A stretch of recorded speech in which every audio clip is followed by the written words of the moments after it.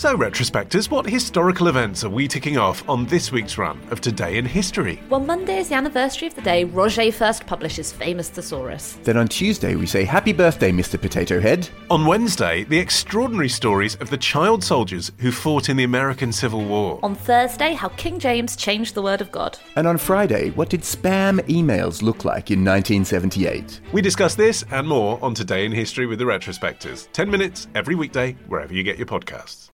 When you need mealtime inspiration, it's worth shopping Kroger, where you'll find over 30,000 mouth-watering choices that excite your inner foodie. And no matter what tasty choice you make, you'll enjoy our everyday low prices, plus extra ways to save, like digital coupons worth over $600 each week. You can also save up to $1 off per gallon at the pump with fuel points. More savings and more inspiring flavors make shopping Kroger worth it every time. Kroger, fresh for everyone. Fuel restrictions apply.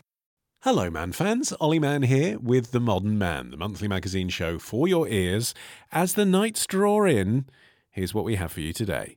If you go to their level, if someone's in my face threatening to smash my head in or whatever, and I go up to their level, I'm shouting and you've got nowhere to go. Spice, staff corruption and de-escalation. It's all in a day's work at one of Britain's most notorious prisons. Plus, if you don't fat, you're going to have a deeper, sexier voice. Your hair won't fall out. Alex Fox digs deep into the manosphere for No Nut November, and Ollie Peart goes drop shipping. It's all to come in today's edition of The Modern Man. But first, your letters, and thanks for your kind comments about my interview with Vanessa last month. Callow says, fascinating, I was pinned to her story. Scott says, another amazing interview, Ollie, which made me think about the things we take for granted. And Richard says, compelling listening again. Well done on maintaining the extreme high quality of this podcast. Thank you. Extreme high quality is the missing tag from Apple Podcasts, isn't it? Like explicit. Stamped, extreme high quality. That's what we need. John in Budley Salterton, though, did have a gripe. Oh, dear God, Ollie, he says. Please, all caps, don't use awful background sound effects during your middle features. This month's story was plenty gripping enough without needing an intrusive, distracting sound to explain to me how I should be feeling, i.e. a scary, ominous, portentous sound effect, because listeners might not fully understand the significance of a person losing their sight. 3 exclamation marks, all caps. That's called a drone, by the way, John, that sound effect. Ominous drone. He concludes, BTW, I'm a long-term listener, absolutely bloody love the show and you guys, and now I feel so guilty for criticising you, I must do the only decent thing and buy you a beer. Thank you, John. We welcome all listener feedback, no worries, that is the point of this opening section. We get just as many people who love our sound design. To be honest, we do sometimes add a bit of music to smooth over the crack into an ad break. That can happen. Because otherwise it's a bit like, this horrendously tragic thing happened to me, now buy a mattress. So you'll be pleased to know, John, that at least this month, I can reassure you, there is no ad in today's middle feature, and therefore far less music.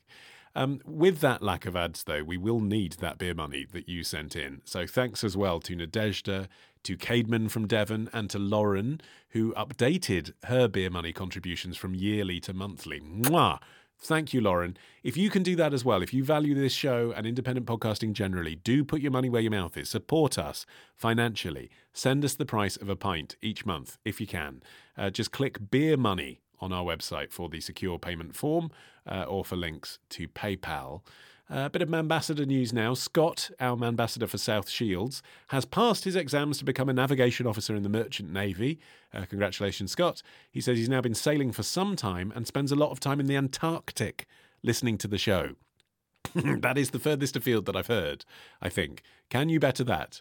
Are you somewhere in the world more exotic and far-flung than the Antarctic listening to me right now? Do let us know.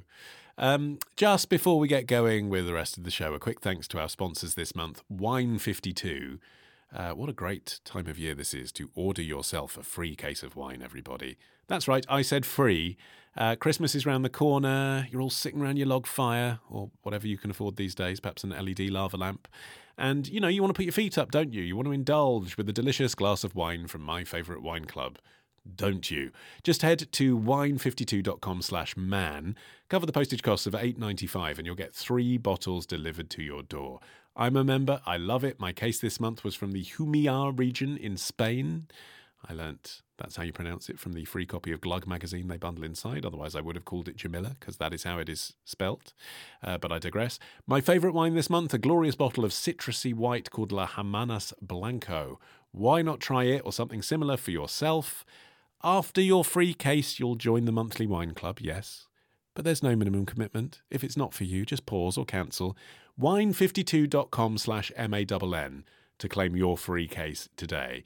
And do remember to use that suffix. Let them know we sent you. That supports us too. wine52.com/MANN. Okay, coming up in this month's episode, you will learn how many chicken eggs you'd need to match the protein in male ejaculate. You will learn what CNR is, and you'll learn what is a $196 billion industry. Let's go. It's time to test out your trends. It's the Zeitgeist with Manscaped, with everyone's second favourite money-saving expert. It's Ollie Peart. Are you still using your slow cooker 1 month on? Yeah, I did. I used my slow cooker just the other day. I made a beef, because I'm not a vegetarian anymore, I made a beef stew. Bay leaves? Leeks? No, I didn't actually. I think I've just binned off vegetables now. I basically just put beef in it. It was just beef and stew, as in tomatoes, and that was it. But It'll cook in its own fat. That's like a vegetable, isn't it? Yeah, exactly. That's what I do now. I just eat meat and I get my veg from my meat. That's how it works. Every month on the show, Ollie Peart is put through his paces on your beck and call. And last month, Jack in Basingstoke tasked you with, I'm just quoting what he said, importing crap from China and reselling it. Yeah. The trend for white labelling. He wants to know if there's anything in it. How's it been going? Do you know, it's been fascinating. I feel like I've sort of entered a world of the internet that I knew nothing about. So white labelling, essentially all it is that you take a product. So a manufacturer will basically go, hey, look, we make this thing. It's unbranded. You can stick your own brand on it and then you can sell it. Right? Which, by the way, before we get into individuals doing this, is what high street stores have been doing for decades, right? I mean, yeah, supermarkets do it all the time. Like Rice Krispies would be Rice Snaps in Tesco and Rice Pops in Waitrose. You can get your Radio Shack C90 player in Tandy. And consumer electronics is a really big one. There's like, do you remember, was it Daewoo? You know the brand Daewoo? And they used to make like CD they make players. Tellies, hairdryers, yeah. Cars as well, maybe? They make cars, but then a Daewoo would be, you'd then get the same CD player, it would be like Alba, and then you'd get like another brand that you've like Sashio or something. Because all it is that product is just made by one manufacturer and they just put a different brand on it. Yes. Car manufacturers have been doing it for a long time. You pointed that out. Like they call it rebadging, and all they do is stick a badge on the same car. This is the phrase that sort of floats around white labelling, which I found absolutely fascinating, because it's kind of like, well, if this manufacturer's kind of making this thing, right, how am I adding value by kind of sticking my name on it? Like, what exactly am I adding? And they talk about creating a brand story. So it's like you've got to create something that's like really lovely and believable about what it is that you do. I mean, it's really difficult to understand how you can add value to something without actually making it, but I suppose that can be in your sort of your service, your customer service, and how you deliver it and that kind of thing. And that's the other thing. It's not just physical products that you can do it with. It is things like software and services, so you can white label those as well. Okay, it has moved on from Alan Sugar buying some knockoff calculators. So what is the 21st century equivalent of that? What are people white labeling? The short answer is absolutely everything. Like anything you could imagine, you can label up with your own brand. Our ambassador for Shanghai got in touch with me. I don't know their name. Do you know the name of the ambassador for Shanghai? Well, I'd have to consult the spreadsheet. You haven't prepped me for this, but yes, it's all there. No, I'm afraid I don't remember everyone's name individually without conferring. But yeah, okay, it's fine. I think it's okay to refer to them as the ambassador for Shanghai. Well, no, hold on. If you're going to mention them, I'll look them up. Well, Give me a second. Yeah, okay, good. All right, hold on.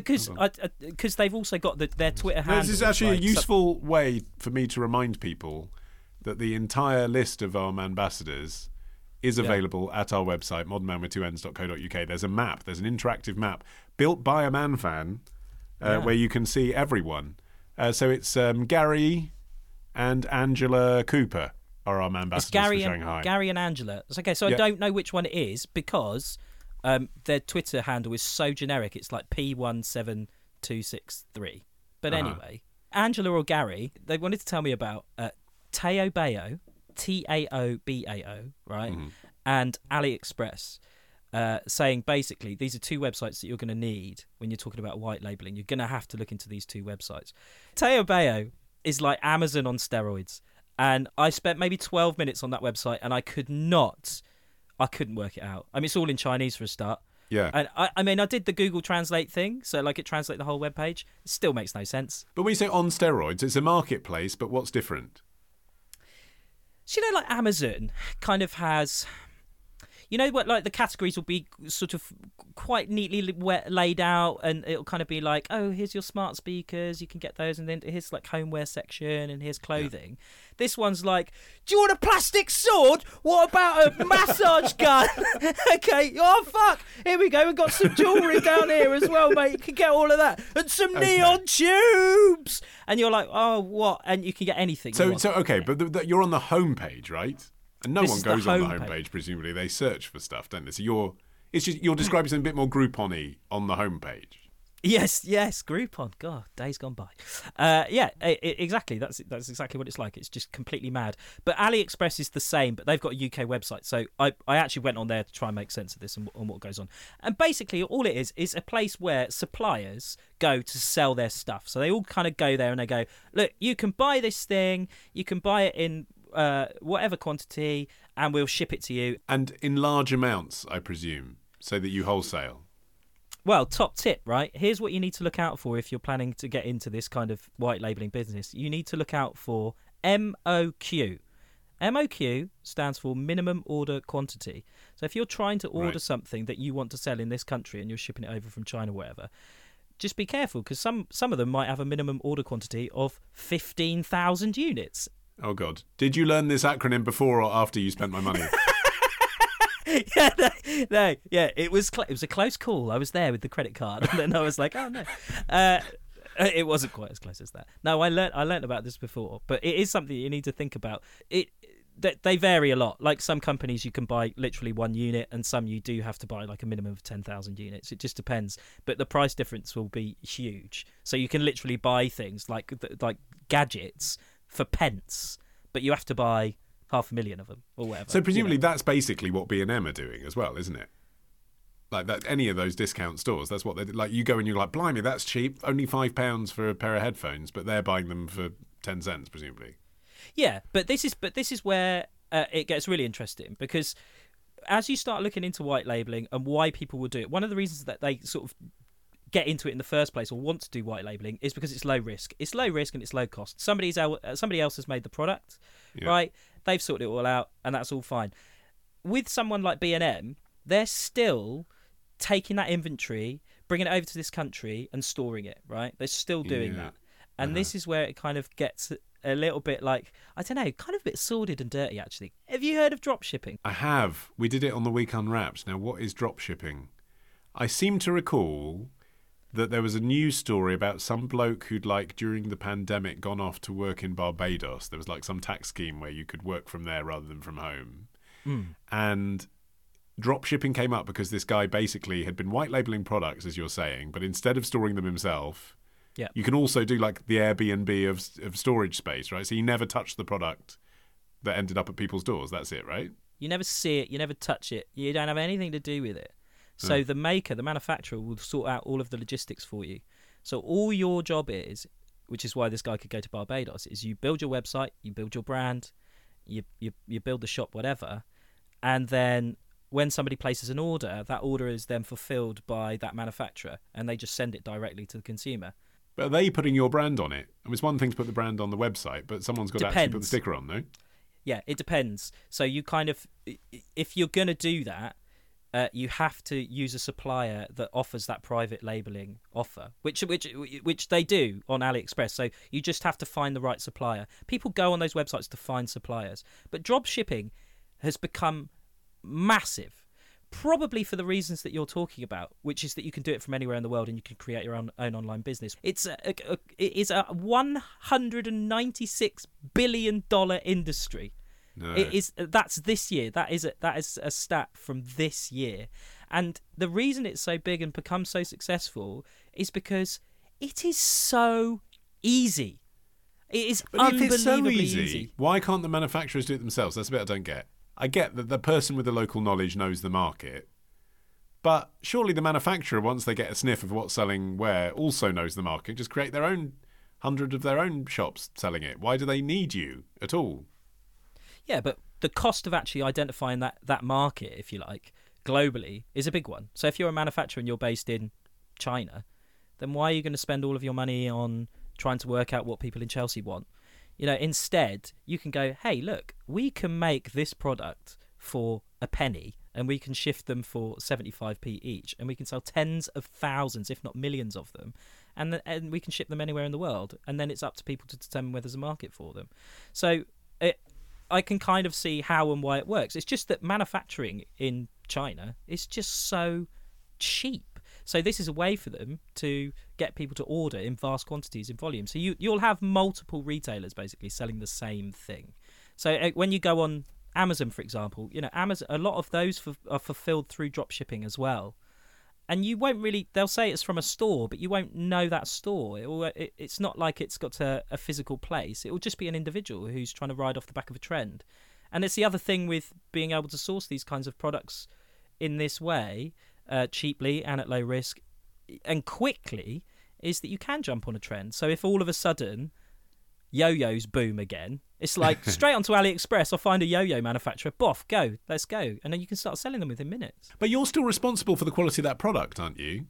Just like any store that sells you something. Someone could write to you and say, this doesn't work. And you've never touched it, seen it, approved it. That's weird, isn't it? Yeah, but it's that. I mean, that goes down to the brand value, doesn't it? It's like what actually is the value you add as a brand by sticking your label onto it, and it's the service that you offer essentially. So, if the product isn't quite right, you're going to have to factor that in as a business that somebody's going to return it. You'll get your money back from the manufacturer, but you've still got to spend the time in processing that return. So it will damage your business. So, I mean, from a sort of, if you are going to try and create a legitimate, solid business through drop shipping and white labeling, you might want to do your due diligence and to sort of make sure that actually the product isn't like full of asbestos or is actually kind of legal, because that's the other thing. It might not be legal in this country. You kind of have to make sure that that's okay. Okay, so as ever, we like you to get hands-on. I mean, you've answered Jack's initial question, which is basically, no, it isn't bullshit. It is a thing. It is a way to make money. Obviously, you'd have to actually work at that as your job, and you haven't been doing that. You've just spent a month dipping into this trend for us. But how are we going with Ollie Peart Express? I made a decision. What did I have? I had an epiphany. No, I didn't. I had a moment. I was looking at massage guns. Are you describing a breakdown? No, I'm not. I was because you're really struggling to find the word. No, I was just trying to. Specific mental image I have of you. No, now. but I was just trying to think back to that moment as to what it was. Were you in your bare feet? No, because I'm just going to lift the veil on my process a little bit. But when when I'm going through and when I'm looking at stuff and researching stuff for the Zeitgeist, I read so much stuff, I look at so much stuff, and then I get this little moment a little nugget where I go, oh, I think I know what I'm going to do here.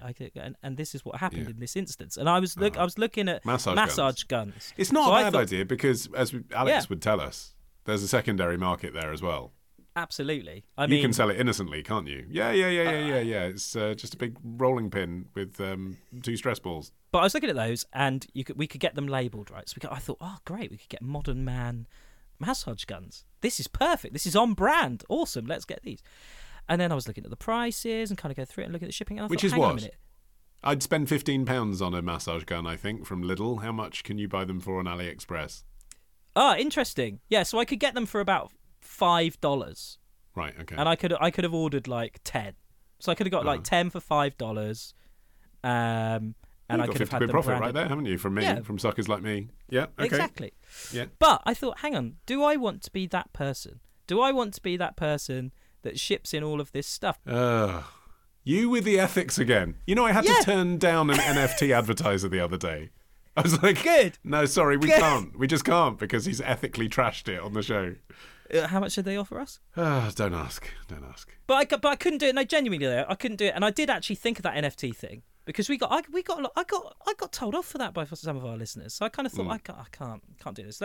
And I thought, well, there must be a better way. There must be a way that we can white label products, but do it in an ethical, lovely modern man way. Love it. I actually reached out to a couple of man fans who I know make their own stuff.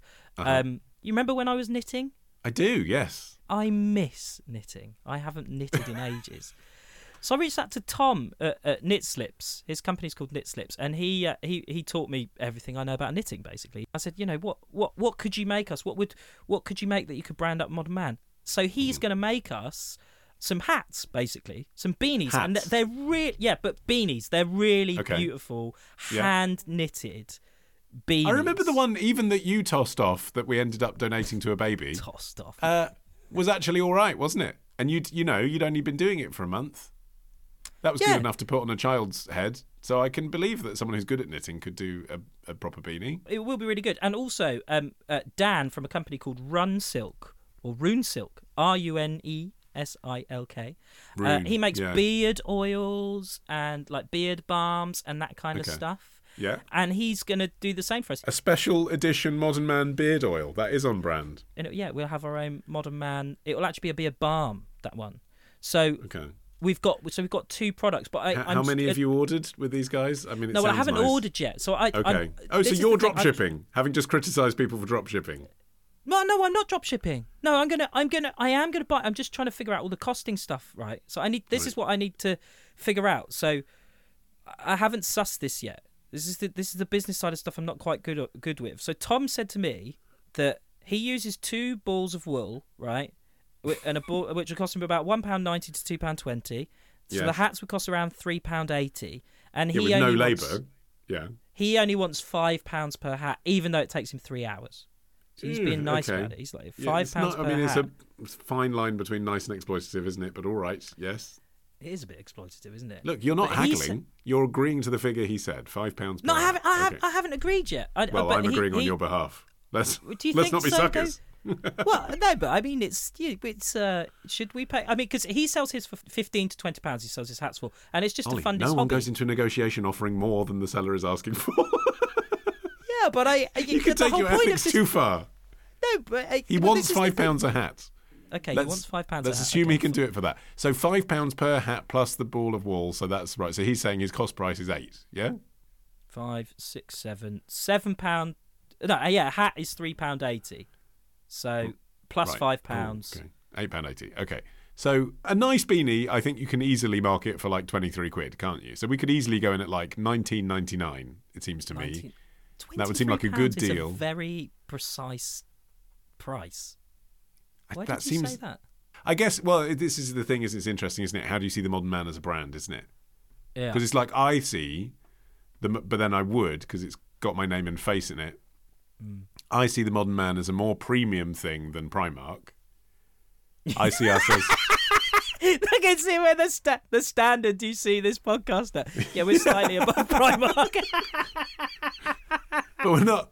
But we're not House of Fraser, are we? We're somewhere in between, right? I don't know what that is. I don't know if we're Next. I don't know if we're John Lewis. We're probably Marks and Spencer, let's be honest. About 23 quid. Right. It's a round figure. Don't like this 19.99. I don't know what we're going to do with the penny change. Right. Let's go 20 quid. 20 quid for a Modern Man beanie. £20 for a Modern Man beanie. I mean, that's fine, because I'll tell you why that's fine. Because if it doesn't sell by Christmas, then what you can do is you can have a January sale, half price, and you still make your profit. January sale. I just stand outside with the sale board when I was able to. What about the beard balm then? How much is that? I don't know how much a beard, but I feel like beard balm is something that you sort of know doesn't cost very much to make, but you still pay lots for because it's sort of a men's grooming thing. 15 quid? Dan's looking at the price for me because he's going to source the labels for us. So he's going to do the labelling for us, right? How much does he sell them for on his website? We should probably sell them at the same price, shouldn't we? I don't know. This is maybe how it works. His beard butters, he calls them beard butters actually. I thought they were beard balms, but he calls them beard butters. $14.95 he sells them for. That wasn't I bang on? You were. I said £15. You scoffed at my 23 quid for the beanie. I bet I was bang on with that as well. I was absolutely, I was 1 penny off. I knew you'd be the person to speak to with this. So my instincts were correct, £15. But then your question is, do we charge more or less for it being man branded? And I say more. But what are you saying? Are you saying then that £17.50. That's what I say. Dan's brand's not worth... I mean, Dan's shop looks really nice. No, it's not that it's not worth it. It's a special... It's a collab, isn't it? Ah, you know, a collab. You wouldn't have Hugo Boss putting his name on their beard balm and not expecting to pay more. I like that you've come up with collab. So Right. why don't we instead, we say to Tom and Dan, we're going to do a Run Silk and a Knit Slips Modern Man collab. So then the label will have their logo and our logo. Yes, with and like ours. So then you've moved things on from the nefariousness of white labelling Yeah. and into something that's definitely unprofitable for us both. Yeah, but it's special edition. So if you buy Yes. one, you are one in a million. Obviously, there are too many unanswered questions that are being raised here for this to be the end of this conversation. But are there? What? What? Come on then. What? Well, I want to know in the real world whether this would sell. I want to know how you go about selling it. And now you've established this principle of selling artisanal products from Man fans, I wonder if we could broaden that out to other Man fans who are listening now. So if you run a small business, not like, I'm a graphic designer from Bournemouth, but if you actually make something with your hands or you have a product, a physical thing, if you make, I don't know, candles or T-shirts or badges or something, maybe you'd like to do a collab. Maybe we should call it the Modern Man Christmas Collab. How about that? And then in our Christmas... Yeah? I'm on fire. That is good. Yeah. Thanks. In our Christmas special next month, instead of doing a usual challenge that I was going to pose to you, ear seeds will have to wait until 2023. Oh. We get you to see how much you can sell next month, talk about the process of that, and maybe meet some other Man fans who are running small businesses at the moment and could do with the promotional assistance. See, this is a good idea. Okay, that's settled then. So for our Christmas special, I'd love to actually talk as well to some Man fans who make products. So Yeah. Fill in the feedback form on our website, modernman.co.uk. Click the feedback form. Put your phone number as well so that we can speak to you. It's the Modern Man Christmas collab. This is like what Snoop Dogg does with Adidas or whatever. This is like bang on trend. Keep an eye on our socials. Keep an eye on Ollie Peart's socials in particular, right? And you'll update people when they can actually buy this stuff, right? I will make it my mission to get the shop up and running, before Christmas. Because Christmas is coming up. You're going to want to buy stuff for your loved ones or even people you don't like. Yeah, let's not promise to fulfill orders. But yes, certainly Christmas time is a time to spend. Before we move on, though, we must thank our sponsors for the Zeitgeist, manscaped.com. Yeah, we should. And 'tis the season to be jolly. 'Tis the season to work on your Santa sack Yes. with the Lawnmower 4.0 body trimmer, which has a 4000K LED light on it. Yeah, what does 4000K mean? It's like the temperature, isn't it? But it's bright. I know that much because I've used it. Also, It is bright. It leads the way, like Rudolph through the night sky. You Yeah. absolutely avoid so many nips and tucks as you trim your gifts. There's also the Weed Whacker nose and ear hair trimmer, Ollie, which out of all of the Platinum Package 4.0 is the most underrated thing in there. Because, I don't know about you, I get a very hairy nose. So just pop that in. It's the thing I use. I don't know how often you need to trim your balls, Ollie Peart, but for me, that's at most once a month occurrence. Now, I'm very glad that I have Manscaped products to help. But you're right. At my age, I'm trimming that nose every couple of days. Yeah. I mean, who knew one needed a USB charge nose trimmer? But one does. No one knew. No one knew until this. they made it No. happen. No one knew. This was complete innovation. And over the Christmas, you can have your balls shinier than a Christmas tree bauble with That's all good. of these wonderful Manscaped products. You can get 20% off and free shipping with the code MANN at manscaped.com. That's 20% off with free shipping at manscaped.com and use the code MAN. Get your jingle balls ready for the holidays with Manscaped. Oh, I'm feeling super festive now. You don't want to go anywhere. Our guest Sam is coming up and it's an absolute cracker. But first, it's time for our record of the month. And it's another collab, Ollie. This one is between producer Matt's favourite band of the past few years, Jungle, and the singer Poppy Ajuda. It's called No, N-O, ! And it's out now. Which way to go? Feel like I'm so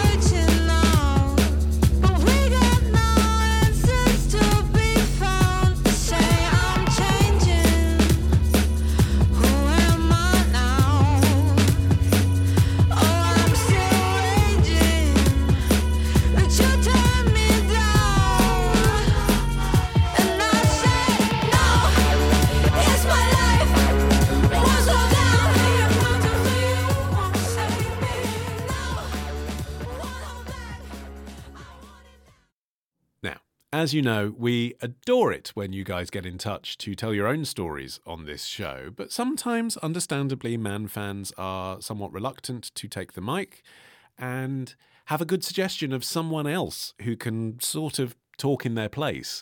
A listener called LL got in touch with us via our website. He says, Ollie, I am a current serving prison officer. The prison service often feels like the forgotten emergency service, especially during COVID. While the NHS and other key workers were being celebrated, we were largely ignored behind the walls of the jail. I would like to recommend Neil Samworth as a guest to be interviewed, as I think the work of a prison officer is extremely undervalued, and hopefully he can shine some light on the hard, underpaid and extremely difficult work prison officers do. He is a former prison officer from Strangeways, and before that the private sector jail Forest Bank, and I find him extremely interesting to listen to, with a lot of fascinating stories about prison and the people he's met there. I think he'd be the perfect blend of funny, emotional, interesting and inspiring guest for you. Well, that sounded like a good recommendation, LL, so we made it happen for you. You're about to hear, as you suggested, Neil Samworth on the show, known to his mates as Sam. Now, obviously, as this is a chat about prison, life on the inside, as you might expect, the conversation goes to some dark places. A warning, that includes references to extreme self-harm and drug abuse. I started by asking Sam if he himself had ever been on the wrong side of the law. Quite definitely, yeah.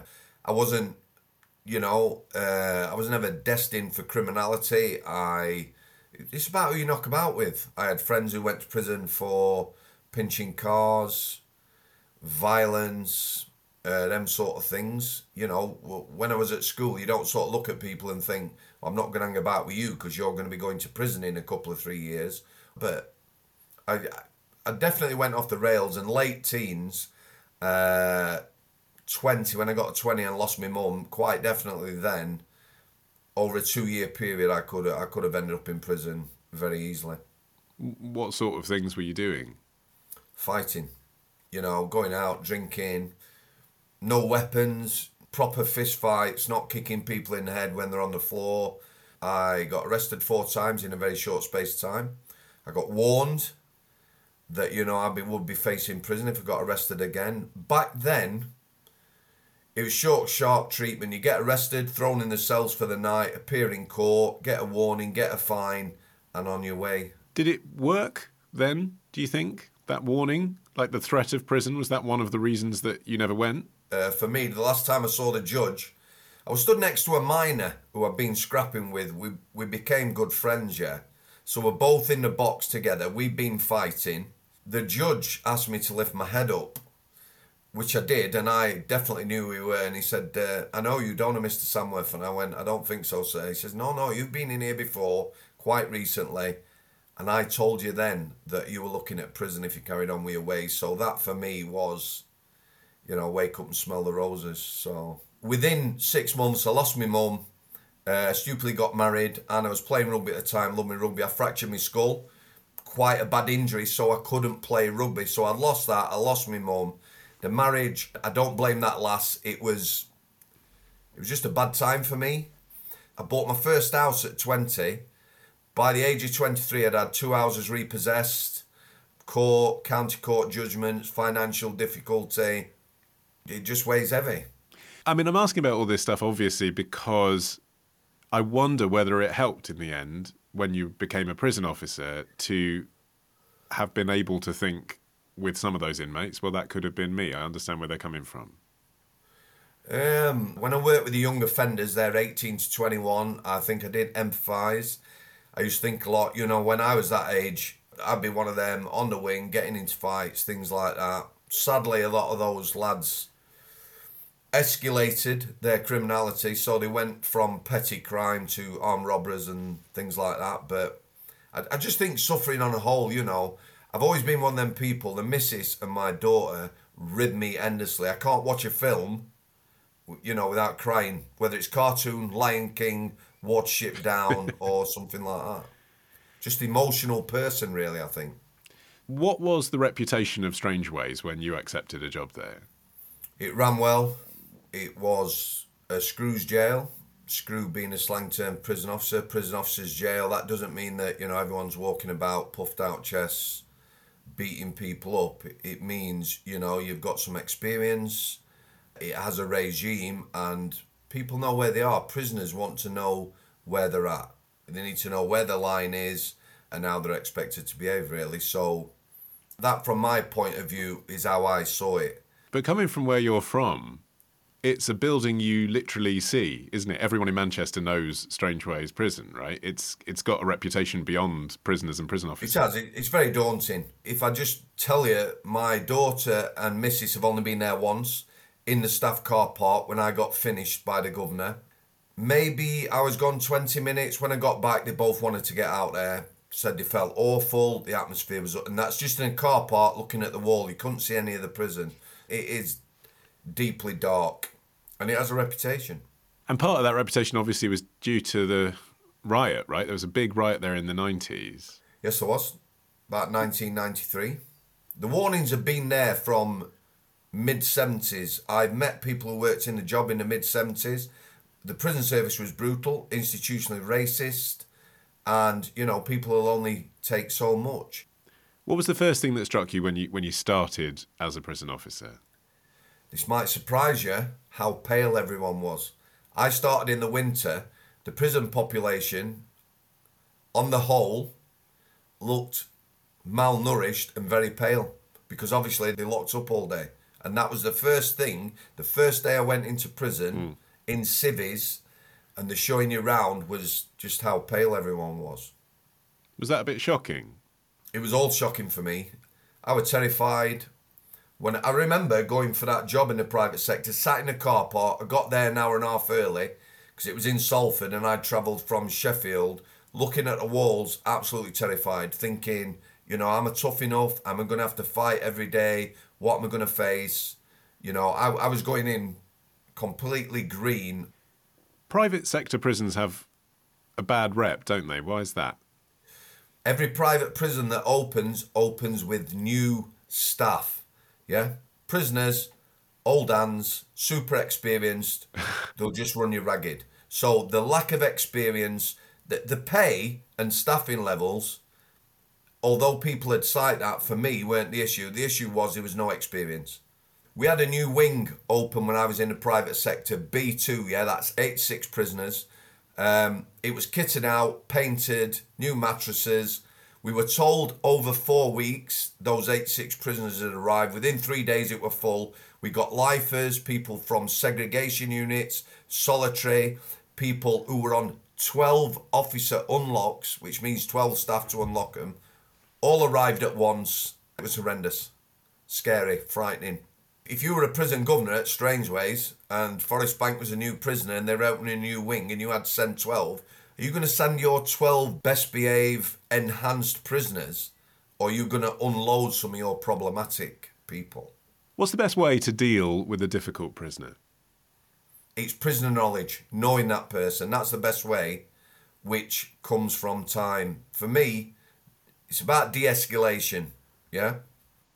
There was people I worked with who'd be happy to fighting every day. Me, I don't want to be fighting all day. So if you can bring someone down, reason with them, communication skills by far are the most important things a prison officer can have. Because if you go to their level, if someone's in my face, yeah, threatening to smash my head in or whatever, and I go up to their level, I'm shouting and you've got nowhere to go.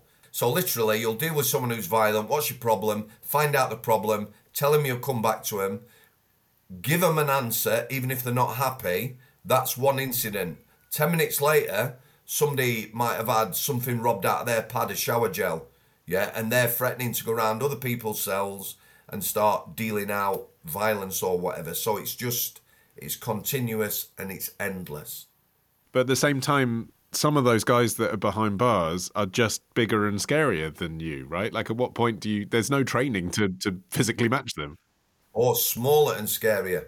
I would take all day anyone who can speak and communicate with people and show reason over someone who can fight. I worked with lasses who were tiny, jockey weight, 5 foot 7 stone, who would hold the ground and argue the toss with people toe to toe. So it's having the confidence, and it's being able to challenge people when they cross that line. In a weird way, was it an advantage for the female officers in a prison, in a male prison, because those guys are not going to hit a woman at the end of the day?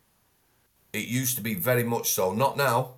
As many female staff are getting assaulted, but when I was there, if someone even talked down to a female member of staff who might not be liked, that person, at the very least, someone would be having a word with them. If they assaulted a female member of staff, they were getting a beating. I've seen lads put in hospital who've just pushed a female member of staff.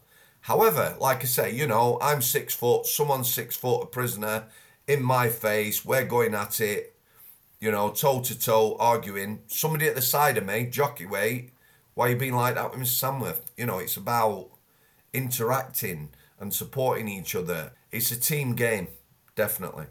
But you've hinted at this. Some people, some prison officers are drawn to that line of work because they like a fight. Yeah, quite definitely. I work with people who were definitely bullies. They were horrible, to say the least.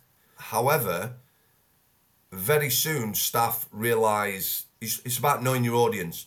So I work with people who would walk in a cell, and if you were mouthing off or whatever, they'd give you a punch. Yeah. If I was there and they walked in the cell, they wouldn't, because they know what I'm like. And I would challenge it. And plenty of officers, staff, would challenge those bullies. How? How do you challenge it to a bully? What do you do? Very difficult. Maybe not at the time, but later on in the office. Give them the finger in the chest. You ever do that again, I'll be going straight to a governor. Not easy though, because if you challenge the bullies, you are then the problem. Because somebody is going to have to deal with that. So you're causing problems. Talk to me about hooch. Okay, so alcohol, fruit, bread, water, sugar. They used to have Ovaltine, which has yeast in it. So what, you mix Ovaltine with the things you just said and you get booze, do you? Well, you could just mix the things I've just said and get booze. It's dangerous stuff. The strongest I ever came across, I think, was about 25%. Wow. 4 lads drunk. They estimated 8 litres of 25% alcohol. 2 were hospitalised and 1 died. Wow. It's everywhere. Every prison in the world, they will brew hooch. It's not difficult. You can brew it at home, really simple. It tastes nasty and it smells worse. And what about drugs? Right, drugs have always been a problem. Again, every prison in the world, there's no such thing as a drug-free prison, no such thing as a drug-free wing. Demand has gone up because we are going back to the dark ages where prisoners are locked up all day. You imagine, you come out of the 80s, you have the Strangeways riot, you have a regime, you have time out of cell, you can have showers, exercise, go to the gym, you know, that sort. And now we're going back the other way. There's not enough staff to get people out. Boredom sets in, so demand for drugs has gone up. They're never, ever going to stop them getting into prison. Yeah, I understand Never. why the demand's gone up, but why the supply? I mean, that seems like something that a prison should be able to control. Staff corruption has gone through the roof. When I worked in the private sector, I think in 3 years I got searched 4 times going in. Yeah, you're not searched every day. Strangeways, high security prison. You went through a level of staff search every day. All your metal goes through an X-ray machine. You walk through a portal. You were wandered down and rubbed down. Sometimes, maybe 3 times in 11 years, they would have a drugs dog there. For me, airport security, you have to walk through a portal to get on a plane. You're not complaining. They've got them in some prisons, but just for prisoners. They need to be for staff, civilians, anybody who goes into prison. So do you really think that's the main route that drugs are getting into prison, is through the offices? Staff corruption has gone off quite definitely. People need to understand a high security prison to a Cat C prison, there's a lot of difference. Shortages of staff. People are getting caught with like 20 phones. Now, when they get caught, that's not going to be the first time they've done that. Phones are plentiful. Drugs, spice, they're spraying it on things. They were spraying it on letters and legal mail. You can spray it on items of clothing. As a prison officer, My T-shirt, I can wear a T-shirt under my shirt, sprayed with spice, take it in every day. That T-shirt, £20,000 plus when broke down, maybe more, maybe twice that. So they're not stopping it going in. What do they... I'm just curious how that works. What do you do to a T-shirt to turn it into drugs? Spice now, it has changed from the material the government made illegal, £5 a bag, plant-like material. Now it's man-made chemicals. They're spraying it onto things. You ball it up. So a T-shirt, you take a bit of cotton, thread it up, ball it up, smoke it, bam, gone. Talk to me about the kind of people that you were dealing with who were in prison.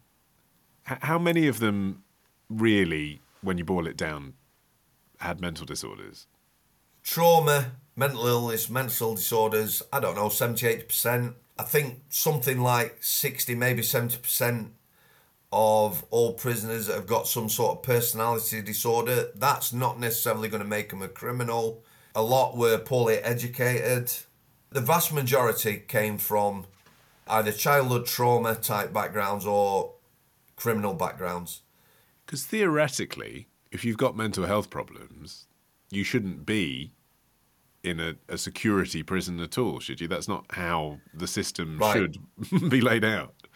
No, I'll explain how the system works, right? If you want to look at mental health, the umbrella, like prisons, underfunded, lack of places.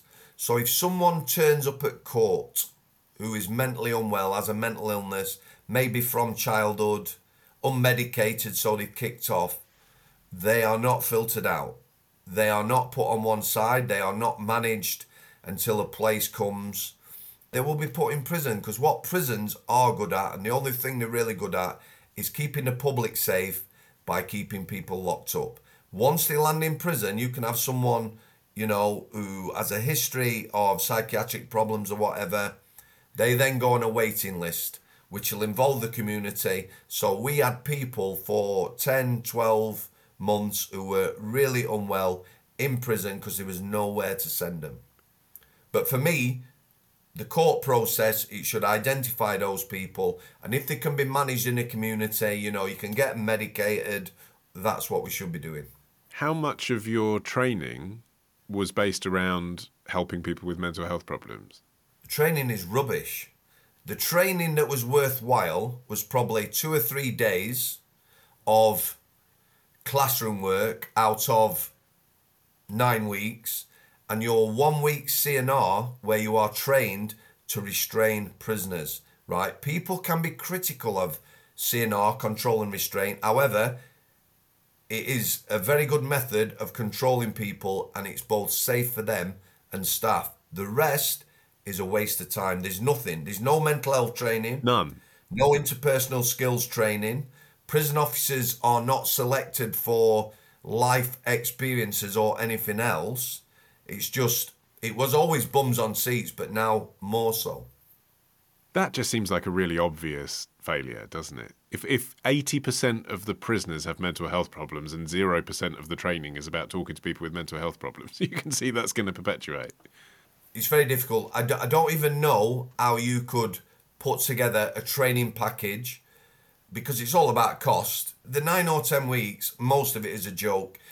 It's almost like, for me, the prison service makes the training that long, and there's that much classroom work and homework and that, to try and sort of make it a professional job where it's not. You know, it's not like 3 years training as a nurse where you're doing practical stuff and learning. It's nothing like that. There's things you can do in prison. I've met people who've set up courses for staff and prisoners to teach them, so that those prisoners and staff can teach other staff and prisoners some understanding of mental health. The government's not interested. Nobody is interested in altering prison officer training.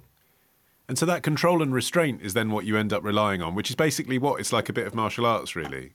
You can restrain people on the feet. Inevitably, it ends up on the floor. It looks very chaotic and violent, but for 99% of prisoners, it does work. You know, if you get to a point where there's going to be violence or whatever, and you have to put hands on people, it is a safe method of doing that. Yeah, it can be very painful. I'm not saying people have never got injured, but if you look at that, even now, so I've been out 7 years, If I was put in a team or put on a landing and somebody kicked off, I can still remember all that. It's off by heart. But then, so that 3-4 days that you spent learning that versus the amount of time that, say, a police officer would be learning similar techniques, but you're facing the same people. I mean, actually, it's literally the same people. The training isn't fit for purpose and no one's looking at it. They're not interested. They're not interested in who they're recruiting. At the minute, it is literally people resigning and on the sick is equaling the people coming through the door, new staff. Yeah, I saw a stat about that in 2021 there were more prison officers quitting than ever before. Is it because they can't cope when they get there, though? I mean, how overwhelming is the job? When I started in the private sector, there was 2 lads who were 21, which for me, they should be no younger. Now there's officers at 18. However, when them lads went into the job, there was experience around them, even though we were in a private prison. So when I went to Strangeways, even though I'd already done the job, I just went in, pretended I'd never done the job, and just asked lots of questions and see how those staff worked, yeah? You haven't got that anymore. Prisoners aren't out on a regime, so you're not learning how to talk to people, you're not finding out who people are. It's task orientated. So every day now, for a prison officer, it might be go here, do an exercise, go there, help serve meals, go here, do this. It's very much changed. It's not the job that I was in. For me, the interaction with people all day, that's what it was about. When I was on K-Wing, 200 prisoners watching you all day, and they do watch you. So they know whether you're a decent officer, whether you're going to sort a problem out. They see how you interact with people, how you deal with people, how you treat people, decency or whatever. They see that. Now, prisoners don't know the staff. Staff are coming and going very quickly, but it's getting smaller every day. And the criteria for a prison officer, it's just getting watered down. Now, they literally will take anybody. That experience that you had as well, does that give you sort of spidey senses as to when a fight's about to happen? You didn't need spidey senses. When everyone was out, even new staff, you could sense when something was going to happen. 200 prisoners on at night. If there was going to be a fight, maybe a full landing of prisoners would be looking where it is. You're looking, boom, you'd feel it. Yeah? And you were mooching about, interacting. So if things were getting a bit tense, you could sense that. Plus the fact, if prisoners thought there was going to be a fight, those that wanted a shower and another game of pool might have a mosey on down, have a word in my shell like, Mr. Samworth, you might have a look in 218, it's going to kick off. Because they know if it kicks off and there's an alarm bell, they're going behind the door and they're locked up for at night. Right. So you'd get that sort of dynamic security working. Some of them oil up, right? If it's a premeditated fight. Is that something you saw? You are putting hands on someone's limbs, yeah? If them limbs are covered in baby oil, shampoo, or whatever, you can't do your job right, The other thing is, if you're going into a cell and the floor of the cell is covered in shampoo, it's obviously quite dangerous. Right. So if somebody was in a cell with the pad mate, they know you were coming planned to come and get them, to take them to the segregation unit, yeah, they would oil up. Definitely. What was the scariest situation you found yourself in as a prison officer? I can remember one incident where a prisoner came up from behind and threw a towel around my neck. So he had the towel in both hands and he was choking me out. I don't know whether anyone's ever choked you out. If you watch MMA fighters, when they are being choked out, there is a reason they tap. Yeah, it's losing control. It is a scary situation to be in. I couldn't tap because this guy was intent on putting me to sleep. I remember that well. There was also his mate punching me and kicking me from the front at the same time. However, the positive from that is my mate, who was jockey weight, a young lass, wrapped herself round the guy who was attacking me from the front's legs and hung on for dear life till the troops arrived. That was frightening. I think seeing people, without getting too graphic, cut themselves, down to the wood. That's people self-harming with no thought, literally cut into the bone. No thought of life or anything like that, just at a point where they needed that relief. And cell fires, extremely frightening. Talk to me about cell fires, because the fact that you even use plural is interesting. I think people might think that cell fires don't happen that often, but they obviously do.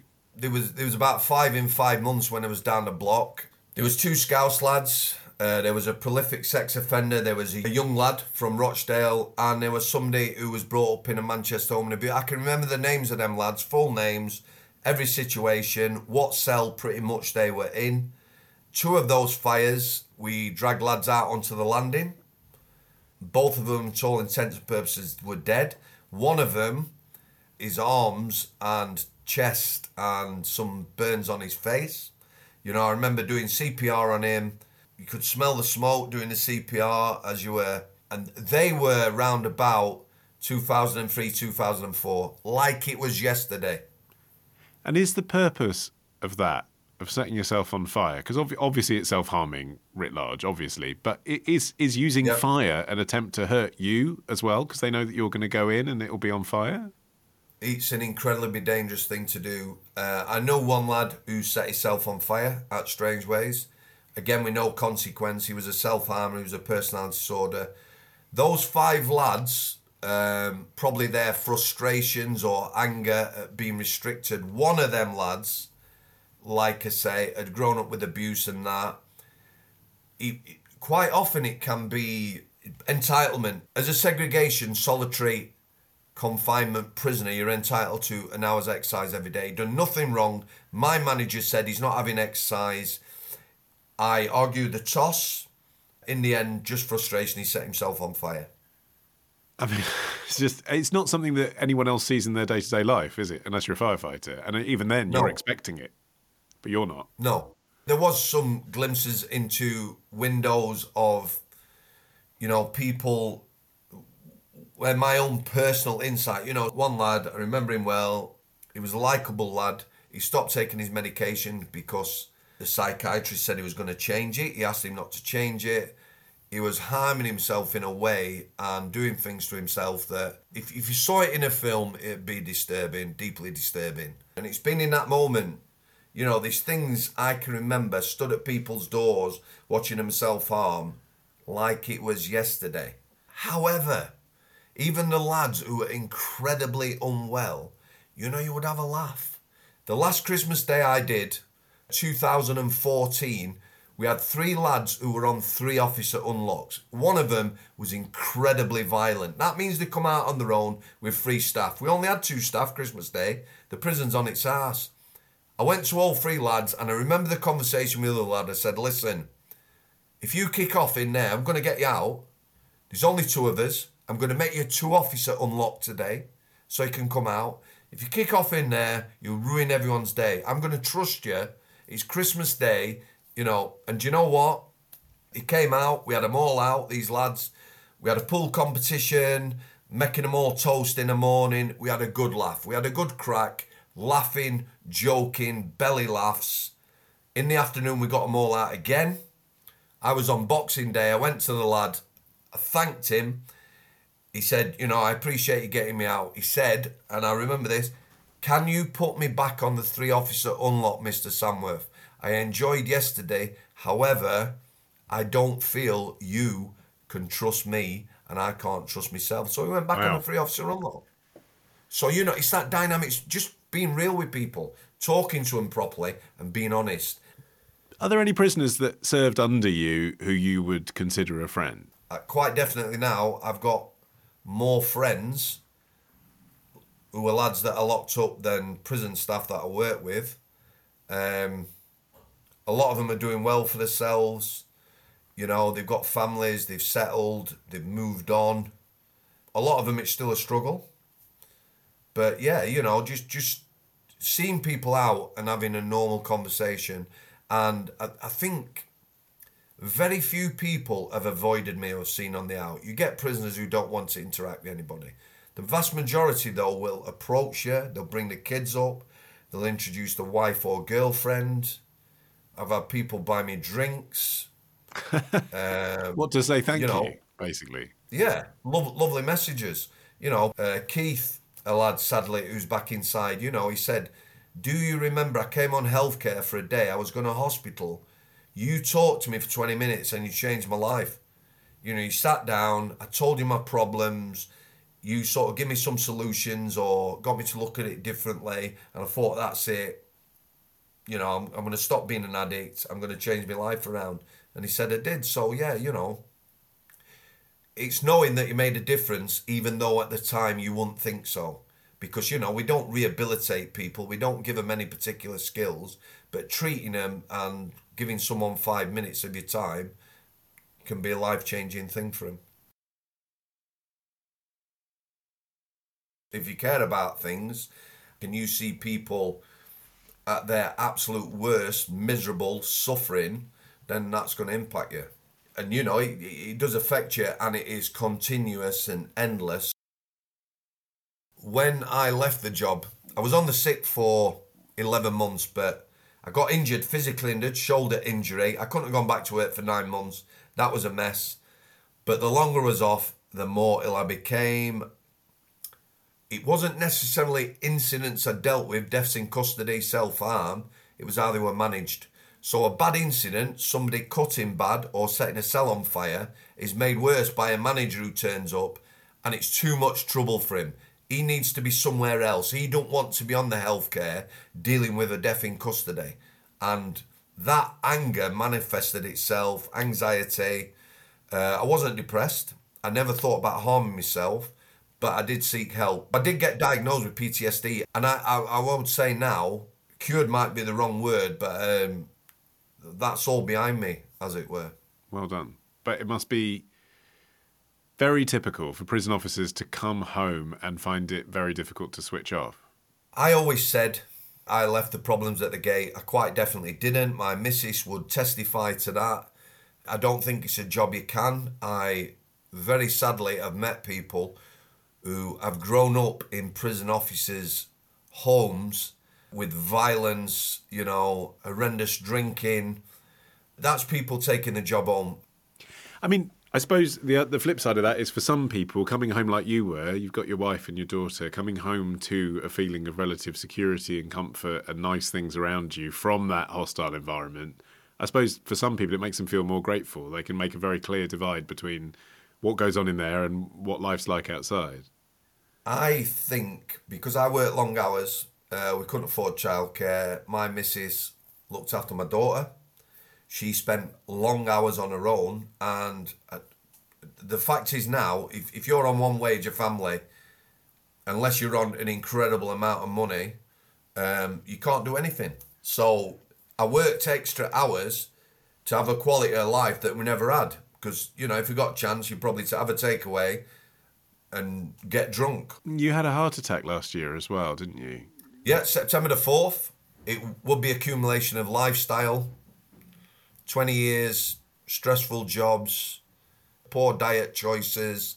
In that job, all the will in the world, when you come home, I wouldn't say relax, because I don't think I did used to relax. I think a lot of people don't. Poor sleep or whatever, it takes its toll. Prison officers used to be 18 months after retirement, they'd die. I think that's dropped to less than 12 months now. So you do see a direct correlation between the job that you had and having a heart attack? Yeah, quite definitely. It's definitely one of the world's most stressful jobs, I would say. I mean, that's very different to every other kind of civil servant, isn't it? Well, that's basically what you are. You're a civil servant when you're a prison officer, but other civil servants don't come home and face that. Well, I remind people that, if MPs were getting assaulted daily and going through this same stress and trauma, I'd like to see how many of them had stayed in the same job. Because that email from our listener, LL, which recommended that we talk to you today, compared the role as he saw it of prison officers to NHS workers. Do you think it's true that the public see prison officers in a completely different way to NHS workers? They don't see them as public servants in the same way. Well, people talk about it being a lost service. It's not the lost service. It's just people don't care about things if it don't affect them. Yeah, the NHS affects all of us. You know, we've all got family and that. If you love, like me, my heart attack, eternally grateful. The staff were amazing. You know, they're incredibly busy, working incredible long hours. However, unless you go to prison, you're not concerned about what the prison environment's like, what sort of standard of living people have got, or who works in prison. It's not relevant. It's not a public job. It's not a job that is in, you know, firemen save lives, police are out there every day. Prison officers, once you're within them walls, you know, it's nothing. It don't mean anything to anyone unless you are visiting or you're in prison. Neil Samworth. And if you'd like to hear more from him, do check out his excellent books, Strangeways Unlocked and Strangeways, A Prison Officer's Story. Both of them written under the name Neil Samworth. As I say, he sometimes goes by the name Sam. His channel on YouTube is called Real Porridge with Sam Samworth, and he does excellent vlogs there as well. I'll put links to all of that on our website. My thanks to producer Sophie King for her help putting together that interview. I should say as well, regarding the self-harm that we touched on there, if you're having suicidal thoughts, do remember there is always someone to talk to. The number for the Samaritans is in our show notes. Coming up next, Alex Fox on the truth about the no-fap movement. Your sex questions answered in the foxhole after this.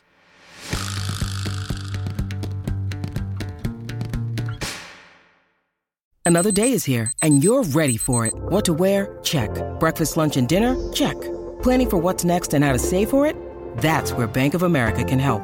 For your financial to-dos, Bank of America has experts ready to help get you closer to your goals. Get started at one of our local financial centers or 24/7 in our mobile banking app. Find a location near you at bankofamerica.com/talktous. What would you like the power to do?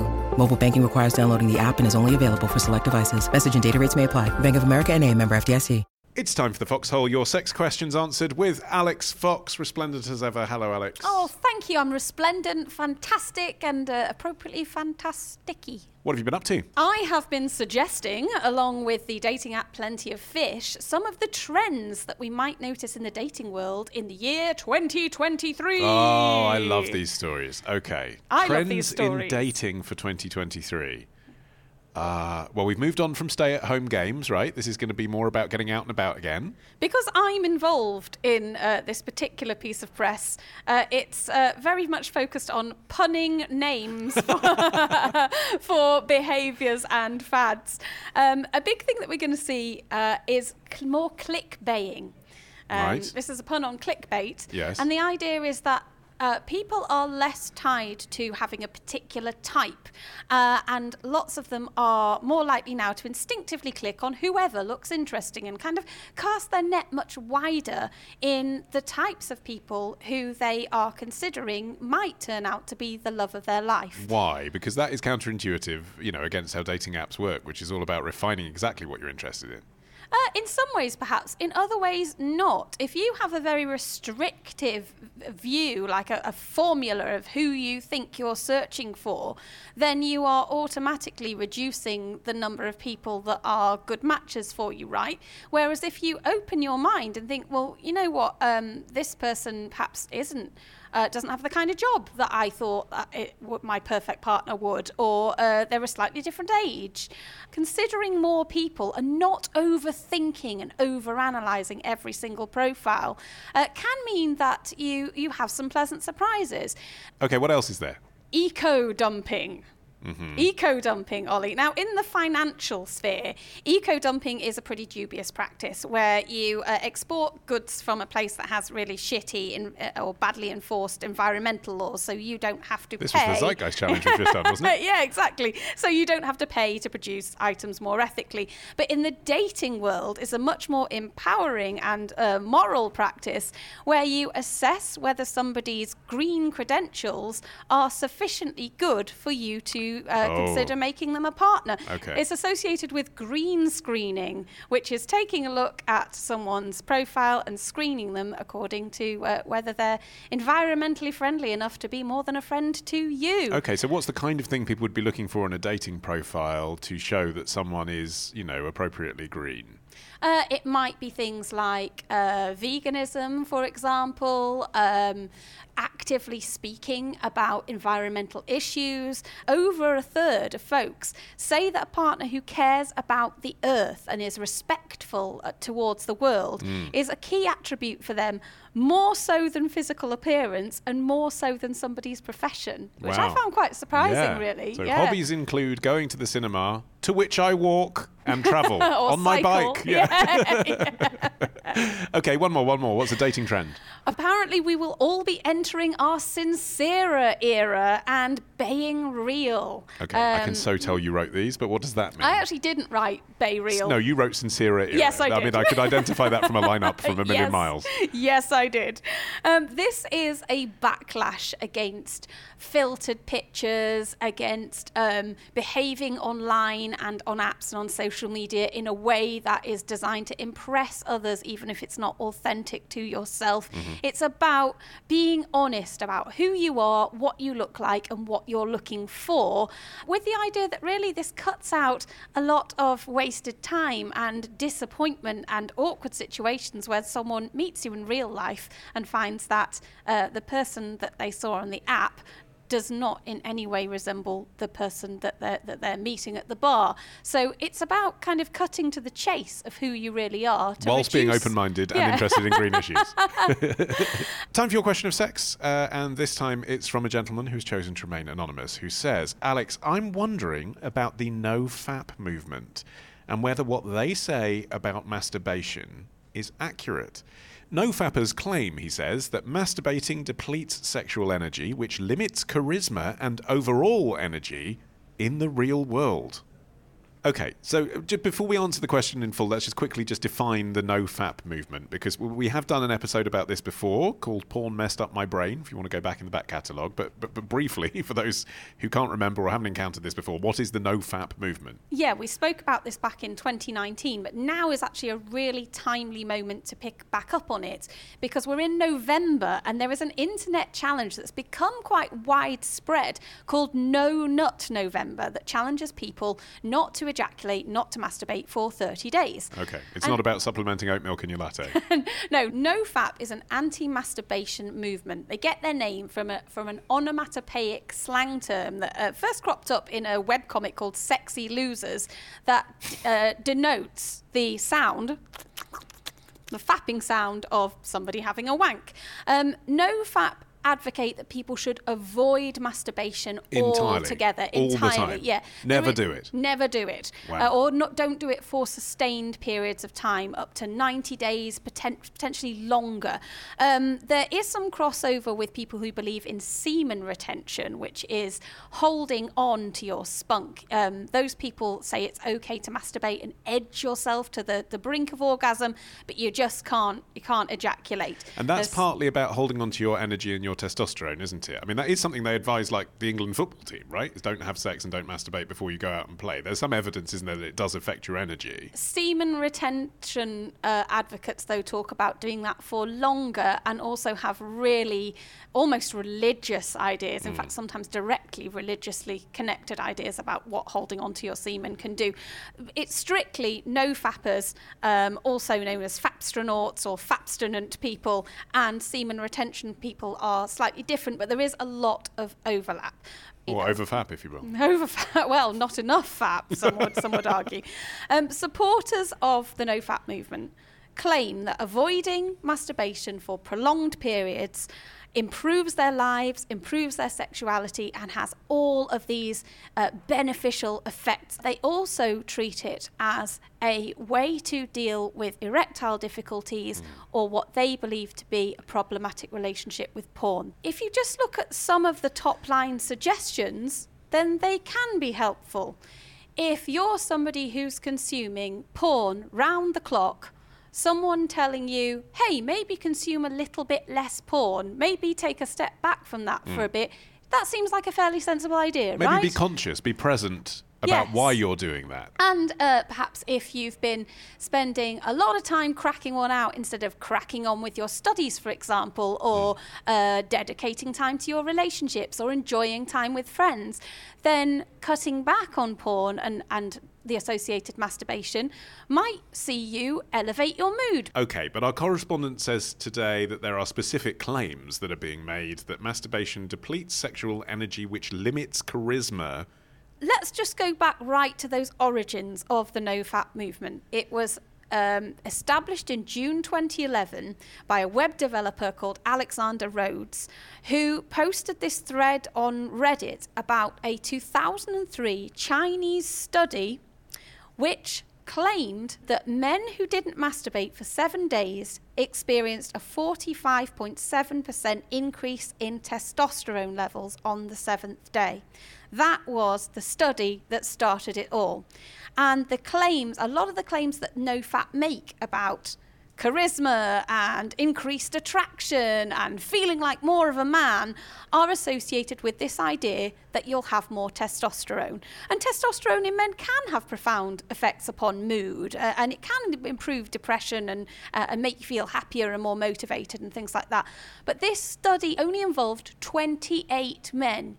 You've got 333,000 dudes on the NoFap website alone committing to a movement that was inspired by a slightly tenuous study involving just 28 men. That's a really teeny sample.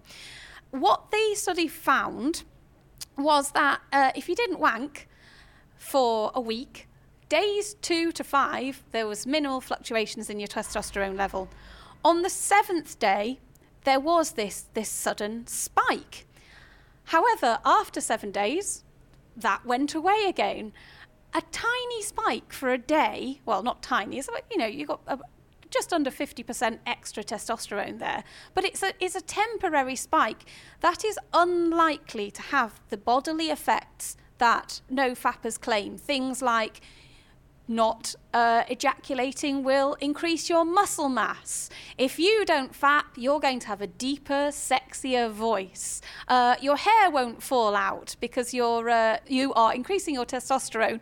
Hilariously, I also read one no-fap blog that said you lose protein when you ejaculate, and protein's needed for your hair. So for a start, you can eat more protein. Secondly, there are about 252 milligrams of protein in every ejaculative spurt, and there are 13 grams of protein in an egg. So if you ate one egg, that's enough for about 52 wanks. Okay, but it's gone far beyond those 28 men now, hasn't it? Because as you say, there's hundreds of thousands of men who are trying it out now, which means there are obviously at least tens of thousands of men who are able to say that it's worked positively for them in the past. So although that's not scientifically evidenced, there are lots of people on the internet saying this is working for me. The positive effects that they are feeling are more likely to be related to a sense of achievement by committing to something and redirecting their energies into things beyond masturbation. The thing is, though, that they're also being exposed to a lot of other dangerous ideology that comes along with NoFap. It's not just about bad science. It's about bad ideas and some really, really bad messages about men and women. It brands masturbation as almost universally unhealthy, right? We know that there are loads of health and mental well-being benefits to masturbating. It's all about context and moderation. We know that there are some linked health benefits to ejaculating regularly. There's papers that suggest a fairly decent link between avoidance of prostate cancer and regularly enjoying yourself sexually. There's also, the work focus thing I find interesting. Because you do hear men say, actually, sometimes cracking one out enables me to then focus on my work because I'm not having sexual thoughts. Yeah. So rather than repressing something, I've just dealt with it. Yeah, it can be a great way of blowing off steam. It can help you relax, and then you feel less stressed and in a calmer mindset, ready to concentrate on something else. This is all contextual. It's horses for courses, but it's the absolutism and the extremism of no-fap movement that makes it so dangerous. They talk a lot about porn addiction. Now, that is a very disputed and controversial term. It's not recognised as a legitimate diagnosis in the DSM-5, which is like the main manual for diagnosing mental disorders. And the main certifying body in the US for sex therapy licensing, who are called ASECT, they condemn the use of porn addiction and of sex addiction. Often programs that are designed to treat an addiction, like alcohol or drugs or gambling, encourage you to completely stop that addictive behaviour. You no longer have any booze. You do not touch drugs. By using that model for masturbation, you are branding self-pleasure and your sexual urges and your sexuality as a bad thing that you shouldn't go anywhere near. It's the enemy. It's going to bring you down. It's going to make you a lesser person. There's a lot of talk about failure and being a weak man if you can't get past a 30-day mark or a 90-day mark with the NoFap challenges. There's a lot of the language is about winners and losers, and it's very aggressive and unsupportive for a forum that supposedly is about supporting men's mental and physical well-being. But yeah, if we talk about sexuality as something awful that should be stopped, that is getting in the way of you, that extreme way of speaking about it can actually result in an enormous amount of shame and other problems, other sexual problems. You may not be consuming so much porn anymore or masturbating so much, but your mental association about sex there is still really quite damaging and detrimental. Yeah, but I guess the problem is potentially that this appeals to men who have stigmatized their masturbation anyway. I mean, you know, for most people that are in relationships that are watching pornography, it's something they do secretly. It's something they don't tell their partner about. I know we've talked on the show about masturbating together and all that stuff and talking about what you're watching. But for the vast majority of people listening to this, when they go off and masturbate, it's something they're not telling their partner about. And it often is because they're not having sex with their partner that day. So in that sense, it is stigmatized anyway because you're keeping it secret, right? It's something you are doing furtively in the first place. You've already labeled it in that way in your mind. And the further stigmatization of masturbation, rather than the constructive discussion of it as what can be a healthy part of an overall happy, sexual and more holistic lifestyle, is what makes NoFap concerning. It's just so extreme. There's also major overlap with the manosphere. This is online groups that propagate huge amounts of misogyny. There's a lot of association with men going their own way, blokes who are backlashing against feminism and returning to quite old-fashioned, entitled ideas of men's rights. And the thought process of manosphere-oriented no-fappers goes something like, so masturbation and porn are bad, women in porn are tempting me, it's women's fault, those whores are ruining men. And it can be a worryingly slippery slope to go if you enter a no-fap zone from, I think I might have a problem with porn and masturbation, to the problem is other people, women, ruining me. I mean, it's so interesting, isn't it? Because you can see as well that there are other people that are tempted to it because they think it will improve their relationship with a real woman. Like they're thinking, looking at porn is objectifying and it's taking me away from having an intimate connection with the woman that I love. So that's not a anti-woman perspective, is it? It's trying to be present with the woman you're with, but you can approach the same technique from two completely different angles, it seems. This is the thing. I'm not saying that people can't have problematic relationships with porn, and I'm not saying that seeking help with those problematic relationships can't be a rewarding, healthy and sensible thing to do. I am saying nofap.com and all the associated websites and the nofap community is not the most healthy way to approach a potential problem with masturbation or with pornography. It is surrounded by pseudoscience, by misogyny, by ideas that it's women's job to provide sex to men because otherwise they'll feel frustrated and driven to fapping, which is the evil enemy. It's just full of lies about science and really horrible messaging about men and women. This is not a safe place to seek help and support. I hope that helps. It's not just No Nut November, of course. It is also No Foxhole Questions December, because next month we're not taking a listener question. We are doing our annual humiliating Foxhole Christmas quiz. Are you brewing something special for me and Ollie to play? I am. I might not be answering a listener question, but I will be making you and Ollie question every decision you've ever made leading up to working with me. I look forward to getting lubricant all over my fingers and face once again. Just hope it's lubricant. It could be worse. It's a Christmas tradition. It's like stuffing the turkey. So that's next month. But if you have a question of sex that you'd like Alex to answer on The Modern Man in 2023, please head over to Modern Man with 2 N's, buy one get one free on ends.co.uk and hit feedback. And with that, we have very nearly reached the end of this edition of The Modern Man, but there is just time to appoint a new ambassador. It is Andre in Estonia, who says, Ollie, I've listened to all your episodes. You guys have helped me through some very dark times. There is no other podcast that makes me laugh and cry so much. Luckily, I work alone in my workshop, so just sitting down and holding back tears whilst listening is no problem. Thank you, Andre, and thank you for the beer money. He says, I'm contributing in the hope you will return to being a weekly podcast someday. We'll need a bit more beer money to make that happen, I'm afraid, but you will be contributing to help us make future editions. Much appreciated. I now pronounce you Mambassador for Estonia. Congratulations. Until next time, our title music is by Django. I've been Ollie Mann, the producer Matt Hill, and we'll see you with our traditionally chaotic Christmas special on December the 10th.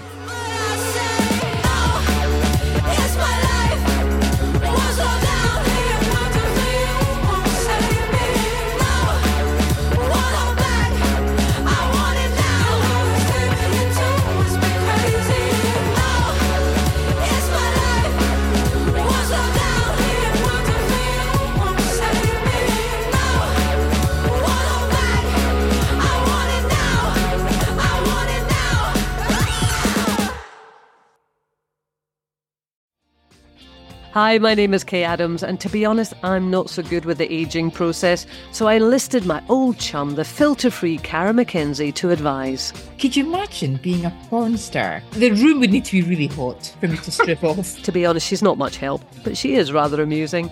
And along with some great guests, Joe Brand, Andy Oliver, Anton Dubeck, Ruth Langsford and Craig Revel-Horwood, darling, we are learning how to be 60. Listen wherever you get your podcasts.